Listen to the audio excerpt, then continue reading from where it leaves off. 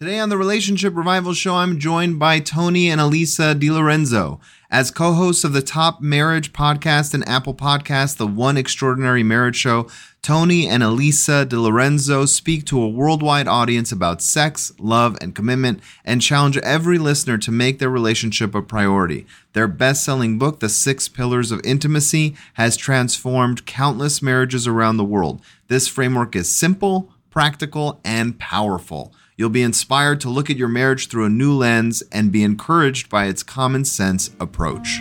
You're listening to the Relationship Revival Podcast with John DeBach, also known as Mr. Spirituality. That's me. I'm your host, giving you insights and guidance from over 10 years in the field of this amazing journey we call romance. On this show, I go over everything you need to know about how to get into a relationship, how to get the most out of a relationship, and sometimes even how to gracefully end a relationship without pulling your hair out and going crazy. And occasionally, I'm even joined by new and old friends who are also relationship experts to bring you guidance and wisdom with new perspectives. Thanks for stopping by. Tony and Alisa DiLorenzo, thank you so much for being on the podcast. How are you guys doing today? Doing fantastic. How are you? I'm great. I love talking to people who do very similar kind of things and approaches to myself. And I think there's a lot of kind of overlap with us in terms of how you guys look at fixing relationships and approaching kind of increasing intimacy in relationships. And just hearing kind of like comparing notes, and kind of hearing how you guys go about doing what you do. So first of all, how did it come about? How you guys have been doing it for about 13 years or so now, something like that. Yeah. So how'd you get started? How did this kind of become part of your life? Well, if we go back 15 years, our marriage was in really a not great spot. We had 2 young children at the time. They were 2 and 5, and we were doing the roommate thing really, really well. We could handle the logistics of lives, but the love, the excitement, what it meant to be married was just gone. And we were at a crossroads, and it was really that crossroads that has changed our life. Yeah. And with that crossroads, what we ended up doing is we took on a 60-day sex challenge. And that was the start. This is at year 11 of our marriage. And we just knew at this point in time in our lives, we had to make some changes because we had 3 choices at this point, John, really. One was either hang out till the kids turned 18 and then get a divorce then. 2, get a divorce now and just like, let's go on our own separate ways. We'll deal with co-parenting in separate households or just dealing with, what happens when you divorce. Or C, like, let's get radical. And so Alisa and I chose that third one. Let's get radical. We attempted and completed a 60-day sex challenge. We finished 40 out of 60 days. But through that, we learned it's a lot more than just sexual intimacy. Mm-hmm. Like, I think you got to back up and explain what a 60-day sex challenge is so that everybody's kind of on the same page. So we had committed, Tony had proposed the idea that we would have sex every day for 60 days. And how many years into the marriage was this? We were at 11. 11 we celebrated years. 12 during. So for a lot of marriages, that's more sex than the first 11 years. Yeah. Oh, absolutely. 100%. Absolutely. It was more sex than we were having. I mean, no, cumulatively, it's what I'm saying. Like crazy. Because there's this idea that sexual intimacy is supposed to fall off, right? That the longer you're married, the less sex you should be having. And we look at that and we actually kind of laugh about that now because, our audience, the One Family, has, as they've worked on all the different intimacies, have really boosted the sexual intimacy. So we know couples that are blowing that 60-day sex challenge out of the water. But it was this idea of what happens if we make our marriage a priority for 60 days. Yep. And the sexual intimacy, that was the catalyst, but it became about so much more than just committing to having sex every day. It was this shift in, after over a decade of just kind of going through the motions and saying, yeah, we're married. Hey, we share a house and we've got kids and we're checking all of the, milestone boxes. It came back to this place of saying, who are Tony and Alisa as a married couple? And what does it look like if marriage is the primary relationship, is the priority in the household? And so you did 40 of the 60 days. So what happened? Does that mean like you finished at 40 days and you stopped and you said, hey, no, or of the 60, 40 actually? Of the 60, we had 40 days that we completed intercourse. Yeah. Gotcha. And so for us, that was one of the definitions that we set up. We did have some stipulations. If Alisa was on her period, if one of us was traveling, or one of us was sick, then those were no-go days. Sure. And so out of the 60, we ended up completing 40 out of those 60 days. Because of those three obstacles. Yeah. Challenges. And after that, we were rocking and rolling. We did this in conjunction with us leading a small group study at our church. And we were talking through the Song of Solomon's with the folks, the couples in our group. And so it was really fun. And when we finished it. We finished up that small group study and we were on our way. Alisa and I were like, wow, there's something to this. Like, good on us. If we are intentional and we take action in our marriage, things are going to change. Like there's going to be a shift that happens. Unbeknownst to us, one of those couples mentioned to the small group director that we had done this. And then they asked us to just speak at the next year's marriage getaway. And it was at that getaway where more happened because we shared our story and people are like, that is radical. Like, that's amazing what you did. And then they were asking like, well, what's next? And Alisa and I were like, no, we're good. I was running another business. She was home with the kids, doing some side businesses as well. And it was a little bit after that when we started the podcast. And the whole purpose of One Extraordinary Marriage Show was just to get open, honest, and transparent with couples because we hadn't seen that. We hadn't heard that in our years of marriage. And we just wanted to speak into married couples and let them see weekly what's going on in a marriage. And what did you find was like the most surprising thing that came up more often than you thought it would? In what capacity? When you talk about things every week, like what are the topics where you're like, wow, this just never gets old? Like we always end up talking about this after a bit. I think, the fact that we have been able to talk about different aspects of sexual intimacy for 13 years now. In fact, we were just talking about it in our own marriage this morning. I'm like, do you realize like here we are, Tony's going to turn 50 this year. I'm going to turn 49. I mean, the fact that we can honestly say we're having the best sex of our lives, 26 going on 27 years, the fact that we've been able to develop emotional intimacy and really be able to have conversations. Like I'm floored at some of the topics that we talk about, even though I'm the one that like prepares all the episodes. But just being in this place of saying marriage is so multifaceted that for us to talk about a new topic every week or a variation on a topic and bring new insights into it, I think it just speaks to how much we can learn as individuals about our marriage and that we should stay curious no matter how long we've been married. That's a great tip, staying curious.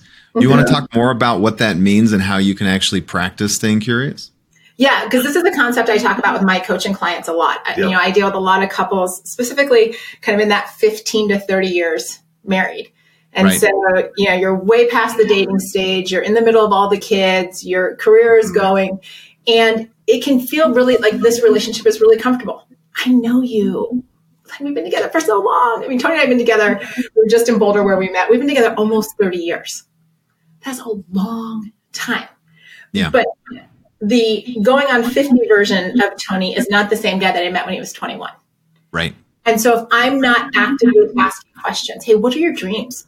Yeah. What do you want to do? What gets you excited now? What worries you? Right? What are the things that you thought we were going to accomplish this year and we haven't, or you thought we were going to accomplish by now and we haven't? What are the dreams you have for our kids? What do you want to do with the business? If your spouse is employed, like, what do you want to do in your job? Are you happy? What lights you up? I mean, these types of questions that and then sit back and be quiet. Don't do what I just did and ask 10 questions. But be saying, I just want to know who you are. Yeah. Because the one thing I found in coaching is that most people just want to be seen and heard. Yeah, I would agree with that. I would agree. When I have therapy clients sitting on the couch, I mean, I think it's a way that this comes up, and tell me if you guys feel the same when you're dealing with your coaching clients, is when they say like, well, we already know everything about each other, or the conversation's gotten boring, or like, I'm sorry, but like, I don't want to hear the gossip that she has of like her work friends. Like, I just tune out. that's kind of when you're like, time to kind of revisit who you actually are. And I have lists of open-ended questions that I'm sure you guys do too, that you hand off. Because I do find I don't know how often you suggest to go through it, but kind of my cadence is like, you should be asking all these questions on the list at least once a year. Like, it's like if there's 30 questions, like there should be 2 or 3 that come up on a date night, and like it should last you a year. Well, and that's why I love, a lot of times I'll refer couples even to, tools like conversation cards, because I'm like, just shove it in your pocket. He can put some in his wallet. Ladies, you likely have a bag, or, everybody's got the attachments now into their phone. So you just, for the credit card, I'm like, stick a couple cards in there. And when you're out, ask a question. We keep decks in our car. There's decks in our glove box. So if we're on a drive, it's like, hey, just pull something out. Because it can be really hard. One of the challenges to curiosity is that over time, you can just be like, what do I ask? And so having the open-ended questions or other prompts really becomes a valuable resource for couples. Yeah, that's a great tip, to just have a couple always at your disposal. When you talk about building emotional intimacy and physical intimacy, which one do you feel, if you had to start with one, is the better way to kind of jump things off for a couple? So in the most recent book we wrote, The 6 Pillars of Intimacy, I describe emotional intimacy as the workhorse. Because the ability to, through verbal and nonverbal communication, express what it is that you want, what your desires are, and all of those various nuances is what drives being able to talk about your physical intimacy, the non-sexual touch, be able to talk about finances and, spirituality and sexual intimacy and what did I leave out? Spiritual. Yeah. And, being able to do that. But if you can't have a conversation, chances are good you're not going to be talking about anything in your marriage. Yeah. And that's where the One Extraordinary Marriage show has come in, and we have found for so many couples who are listening and those in the one family, it's a jumping off point because we are bringing up topics in different ways. I mean, everything from, talking about infidelity or affairs for some folks, to oral sex on the other side, to budgeting, to living trusts and wills. I mean, we talk about it all, praying together. And the podcast has become that place where folks and couples have been able to strengthen their emotional intimacy because they hear Alisa and Tony having a conversation. And yes, we have our episode notes and we know what's going on. And yet there are things that Alisa and I learn, I would say, on a weekly basis about one another, because it just comes up and our memories get jogged. And it's sort of like, oh, I didn't realize that was important to you. Oh, okay. Let me store this away. Let's discuss this a little bit here on the podcast. And I really, truly believe many of our couples who are listening have that opportunity as a launching pad by listening to those episodes. Yeah. Yeah, I would agree with you. You guys are so open, like it's just complete open books about so much that it's kind of cathartic just to listen to it sometimes. Thank you. Speaking of which, did you find that there was this hurdle of shyness or bashfulness that you guys had to get over when you were starting? Well, or were you always like this? I think it took us, 10 takes to get the first episode out. I do wish we had a video on us when we were doing the first episode, because the first episode is called 60 Days of Sex. And so that just kind of laid out that journey immediately. Yes. But in between episodes 3 and 4, I got a Facebook message from a gal that I'd gone to high school with. And she was very much like, well, who are you? Like, why should we listen to you? I knew you when you were 15. What are you talking about marriage now for? Yeah. And we made a commitment in episode 4 that we would always be open, honest, and transparent with the one family. Yeah. And yes, have we had really uncomfortable conversations? Absolutely. Have we had fights on the air? Yes. Have we talked about things that most people won't? Yeah. And the reason that we've done that, and because it builds our marriage. And we know that if we can impact one marriage, that's where the name comes from. It's One Extraordinary Marriage. If our mission is to impact one marriage. So if by us having a conversation and getting over ourselves, if that unlocks one other couple, then we've done exactly what we set out to do. Yeah, it's a beautiful message if just saving one marriage. I think you're right. I think Dr. Harville Hendricks always kind of talked about couples work is saving the world one couple at a time. Yeah. And it's a beautiful idea because it's true. I mean, I've owned other businesses, but nothing feels quite as satisfying as when you see two people who come in fighting one time and then, a few weeks later, just they're like, oh, and they have that reigniting spark in their eyes. And it's like, oh, that's going to affect their kids. It's going to affect their business. It's going to affect it's going to affect the person they buy groceries from at the store, and they'll give them a little bit of an extra smile. And it really does. It kind of just has this crazy ripple effect. Talk to me about the book, The 6 Pillars of Intimacy. Where did it come from? How did you guys decide to write a book? Congrats on it being such an amazing smash success as a bestseller, by the way. Thank you. Yeah. This is our 6th book. And so we talked about some of these concepts in our first book, which was written 12 years ago. A long time ago. And we came up to a point where we were talking a lot about sexual intimacy, and we'd get asked to talk about it. And it was in August of 2020 that we were asked to speak at our church's marriage one-day event. And I remember looking at Alisa and just going like, we've talked about sex before to this group. Like, we've done it a number of times. There's much more. And at that point in time, that's when Alisa and I just sat down and said, you know what, there is more. There's much more to marriage than just sexual intimacy. And so we spoke at that event, and that's where the 6 pillars of intimacy came from. We didn't call it that at the event. It's what was shown on a slide that people began to see. And we had these 6 pillars, and we just had a triangle as a rooftop. And it sparked. And right after that conversation that we had on stage with all of our folks there from church, they just were like, oh my gosh, I need to strengthen my spiritual intimacy. Oh my gosh, you opened up some things for me that I need to look at, or we need to look at in our financial intimacy. And we're like, oh, they kept saying these pillars. And that's where the 6 pillars of intimacy came from. And we just dove in from there, started talking a lot about it on the podcast. And then in November 21 is when we released the book. And yes, it's been fantastic. Yeah, because it was really, intimacy and sex have been so closely intertwined. In linguistically, at least. Yes, thank you. I was like, what is the word that I'm looking for? And so to really expand that for married couples and just say, I mentioned in the book, like, you can't be having sex 24 hours a day. Right. So how can you develop that closeness and connection, that intimacy in all of these other areas of your marriage so that, yes, you have great sexual intimacy, but you feel strong in every area, or you have the vocabulary to address the areas where you feel weak, where you have cracks. Yes. And I think that's been, just as we've seen over the last, I guess it's a year and a half now that this book's been out, people being able to identify what's happening in their marriage, and then because they have the language, are then empowered to go and take action on it. Yeah. Do you find that one of the pillars comes up more than the others? In terms of strength or weakness? When you're talking to people, like, we need help with this pillar. I know, just because I ask for which pillar on my coaching application, I ask for which pillars people want to work on first. And I will say the emotional intimacy and sexual intimacy. So the 2 that anchor are probably the 2 that come up most common. Yeah.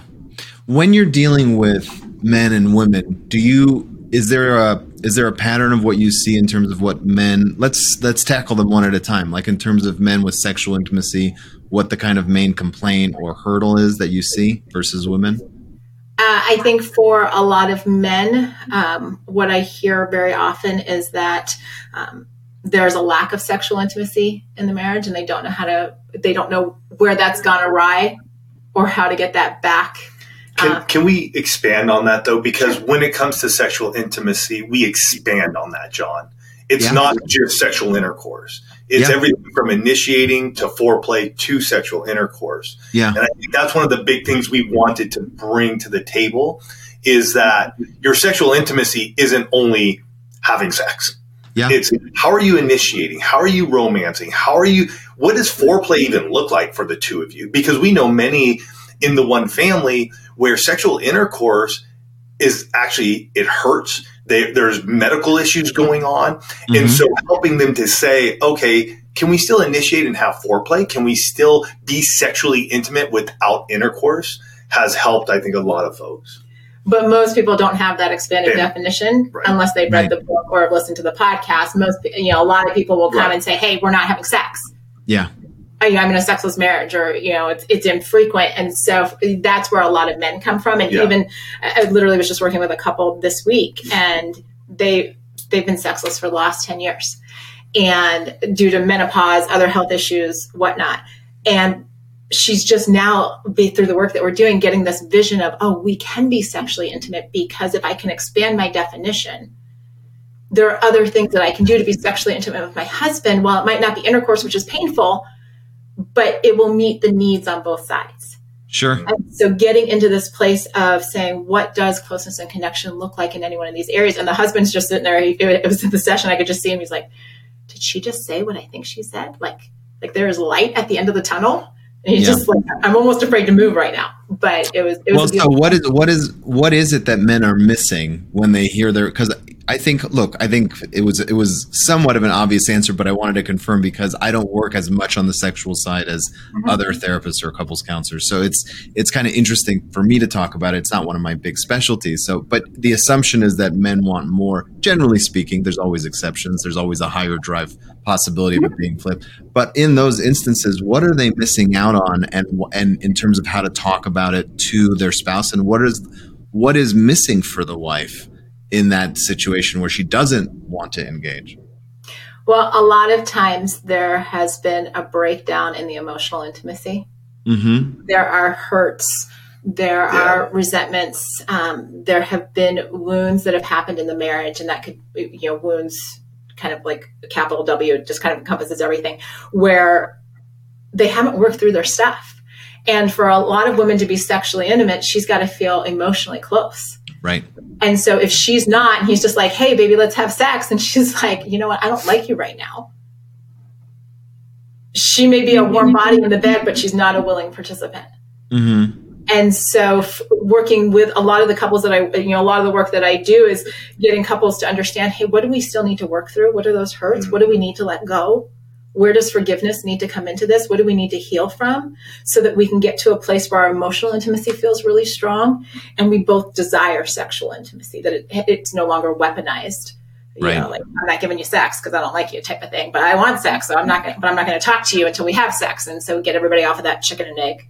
Yeah. Yeah. It shouldn't be used as bait or punishment. I agree. 100%. You talk about healing these wounds. Do you have a structured kind of approach, or does it come along with just increasing emotional intimacy to kind of heal those wounds in a relationship?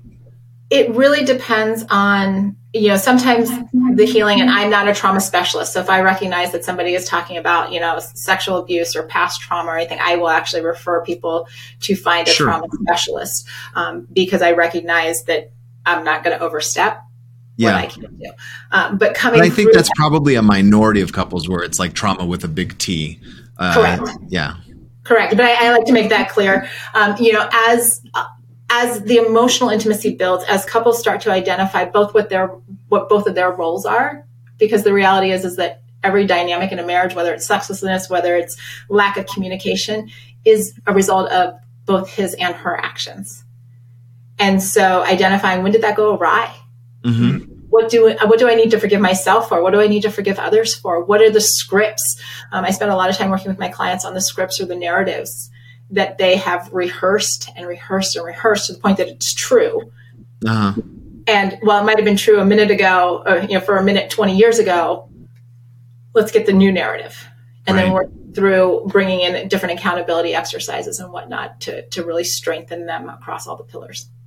That's a great approach. I love the idea of scripting and writing your narrative. There's a lot of talk of that in the psychological circles, and there's even like new programs where you learn how to write your narrative on an individual level, because it is so impactful for people. Absolutely. Even and the kind of the fun part for me, I've always loved writing, but oftentimes you find people who are resistant because they don't like the idea of writing, and then when they start writing, they're like, oh, this is actually pretty cathartic, and then they start journaling, and it becomes a great tool, a great asset in their kind of arsenal. on how to kind of move through life. Yeah, for sure. Absolutely. What's your first, if you had a question to kind of ask someone to kind of get a pulse read on how their relationship is, do you have like a standard go-to, this is the first thing I ask? Oh, that's a great question.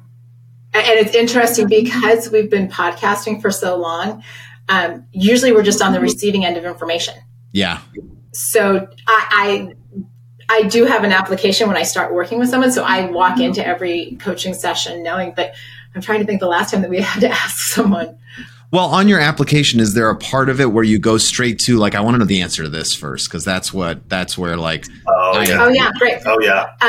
What's the situation that prompted you to reach out for coaching? Yeah. Yeah. The voluntary kind of, this is what's going on. And yeah, that's the way we usually start too. It's like, what are your goals? Why are you here? Yeah, for sure. And why now? Because, I mean, I'm sure you know, and you probably see it with your clients, couples will wait years. Yeah. Often to get to that almost breaking point. And so, typically I will ask people, I'm like, why am I here now? Yeah.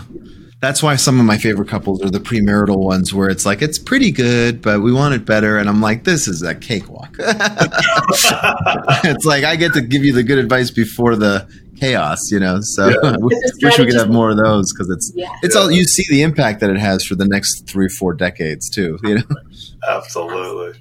Well, where could someone, I assume on your website is probably the best place for them to get the 6 Pillars of Intimacy, the book, and other resources, or reach out with you for coaching, oneextraordinarymarriage.com. Is that right?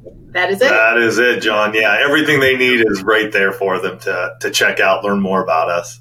Yeah, and they can find your podcast there. Do you want to kind of give any other resources on how people can reach out and find you and kind of become part of the one family? Wow. No, really. I think you've made it centralized, so it's easy. So everything is there. Really easy. I mean, if you're listening to this podcast on whatever your favorite podcast app is, search One Extraordinary Marriage Show. There you go. You'll find us quickly and easily. Yeah. Well, I just wanted to have you guys on because you are kind of a unique animal. You're a married couple that's open, that's been podcasting for a while, that's consistent. Yeah. That's, very like no holds barred. This is where it's at. And it's kind of a breath of fresh air. So it's, like when I feel like I want to be kind of a polite voyeur, it's definitely a show. I know I can turn on and go, okay, let's see what's going on with other people. Let's go see what's happening with Tony and Alisa. Yeah. No, thank you so much, John. We're truly honored and blessed by hearing that. It's what we're all about, being open, honest, and transparent and changing marriages. If you're interested in learning how to get the absolute most out of your romantic relationships, then you're in luck because I have put together a free workshop or masterclass, if you will, about 3 secrets that people in happy relationships have discovered. You can view the workshop at mrspirituality.com/3 secrets. Again, it's completely free. Just go there and watch it. It'll help you on your journey, give you some wisdom, some things to think about. The website again is mrspirituality.com/3 secrets. That's mrspirituality.com/3 secrets. It's all yours. Enjoy.